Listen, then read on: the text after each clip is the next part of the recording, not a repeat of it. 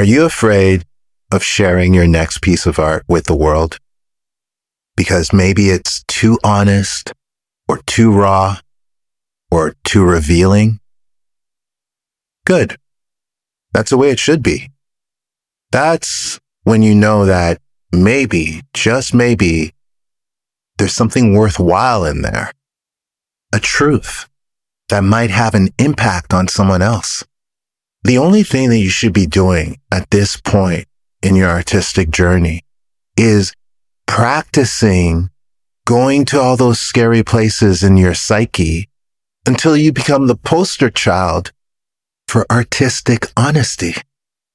You know, one of the beauties of being human is realizing that your truth is also many other people's truth, right? And if you could figure out a way to reveal those layers that people usually keep bottled in and put them into your own art for people to experience and to connect with, then that fearlessness will be the most important message that you could lead with. In these bullshit people-pleasing times, not compromising your artistic vision is probably the biggest statement you could ever make. Today we are reading from the Book of Influence. You are listening to Make Art Not Content, brought to you by The Mystery School. The Mystery School? What's that? The Mystery School is an online program that helps creatives all over the world conquer the biggest obstacle they face. And what might that be? Themselves. Oh. Enroll today at MakeArtNotContent.com. You once said that you're not musicians. Yeah. You mean that? How is it possible to be considered one of the world's greatest rock bands when you're not rock musicians? Because music isn't the point. See, what matters is, will it communicate to other people? When you really communicate to other people, that's when they say that you're the greatest rock and roll band in the world. But all we're trying to do is communicate something, and it's nothing to do with A minor 7th chord. The way I see it, there's two types of news. There's the regular news like CNN, New York Times, and their whole job is to present the facts, to inform us. But there's another type of news that's equally as important. Let's call it the spiritual news. The news that artists bring to the people.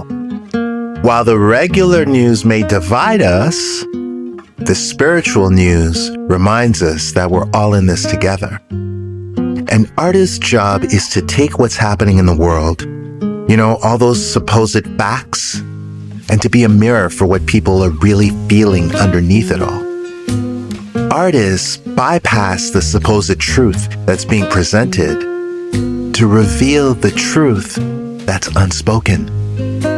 They remind us that our time here is limited. Look, no matter how good your day starts, it could easily be your last. I'm not trying to be a bummer.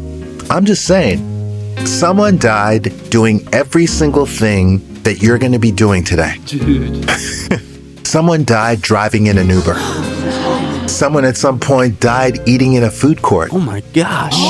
Someone died at work. And someone at some point even died while they were making art. Clearly, no one's day is guaranteed, right?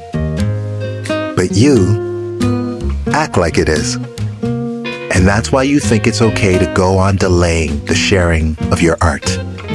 That's why you think it's okay to keep postponing. And now, that lack of urgency is starting to show in the art that you create. Shit, you know who's laughing at you right now? Like in his grave? My grandfather. He had one simple philosophy that all fearful artists could benefit from. But to fully understand the depth of it, let me compare him to my grandmother for a second. Now, my grandmother, she was the light of my childhood. She helped me through suicidal thoughts and raised me while my parents were at work. Yeah, to her, I owe everything. But as I watched her on her deathbed, clinging onto life, I realized some things. Everyone kept saying, "She's so strong.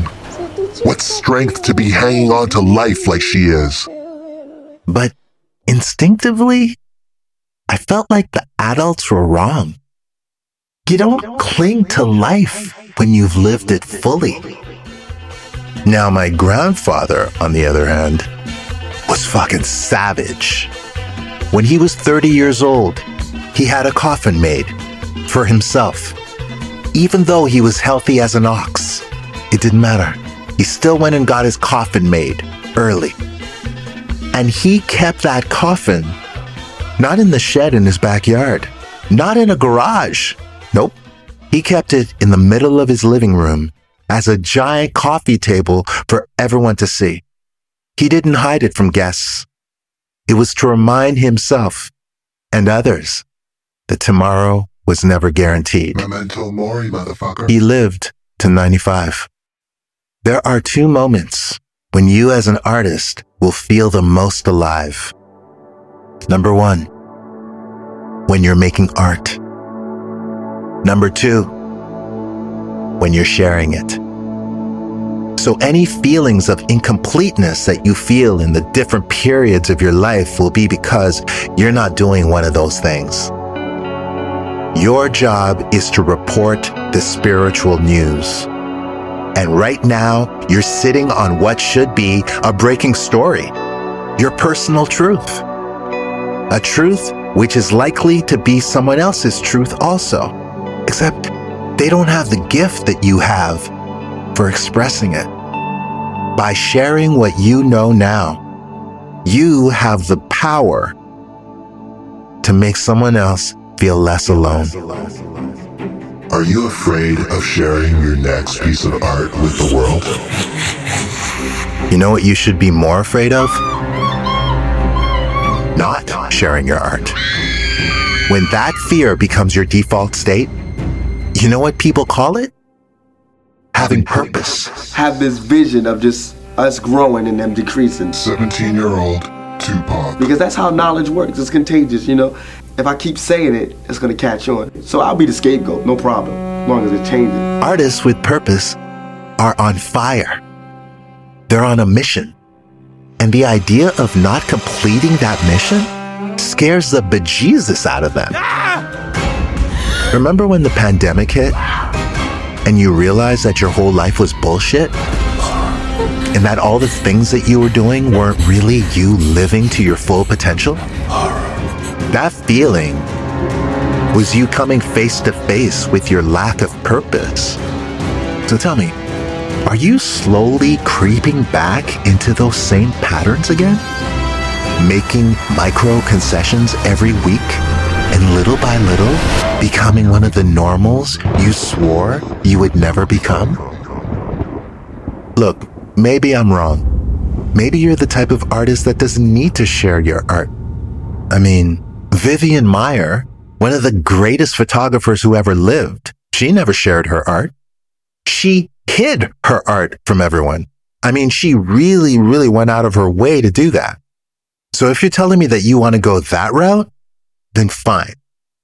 But do it with joy, just like she did. Don't complain about not being famous or not getting enough attention. Enjoy being not famous. Treat your art like a hobby on the side, just like she did, and leave the stress of sharing out of the equation. You have choices. Share your art while you're alive and help people now, or keep your art to yourself and be totally at peace with that. Let the world discover it when you're gone. But please, choose one. Don't be one of those people who suffer in the middle. The middle causes anxiety, and anxiety uses up precious reserves, resources that you could be using to create more art.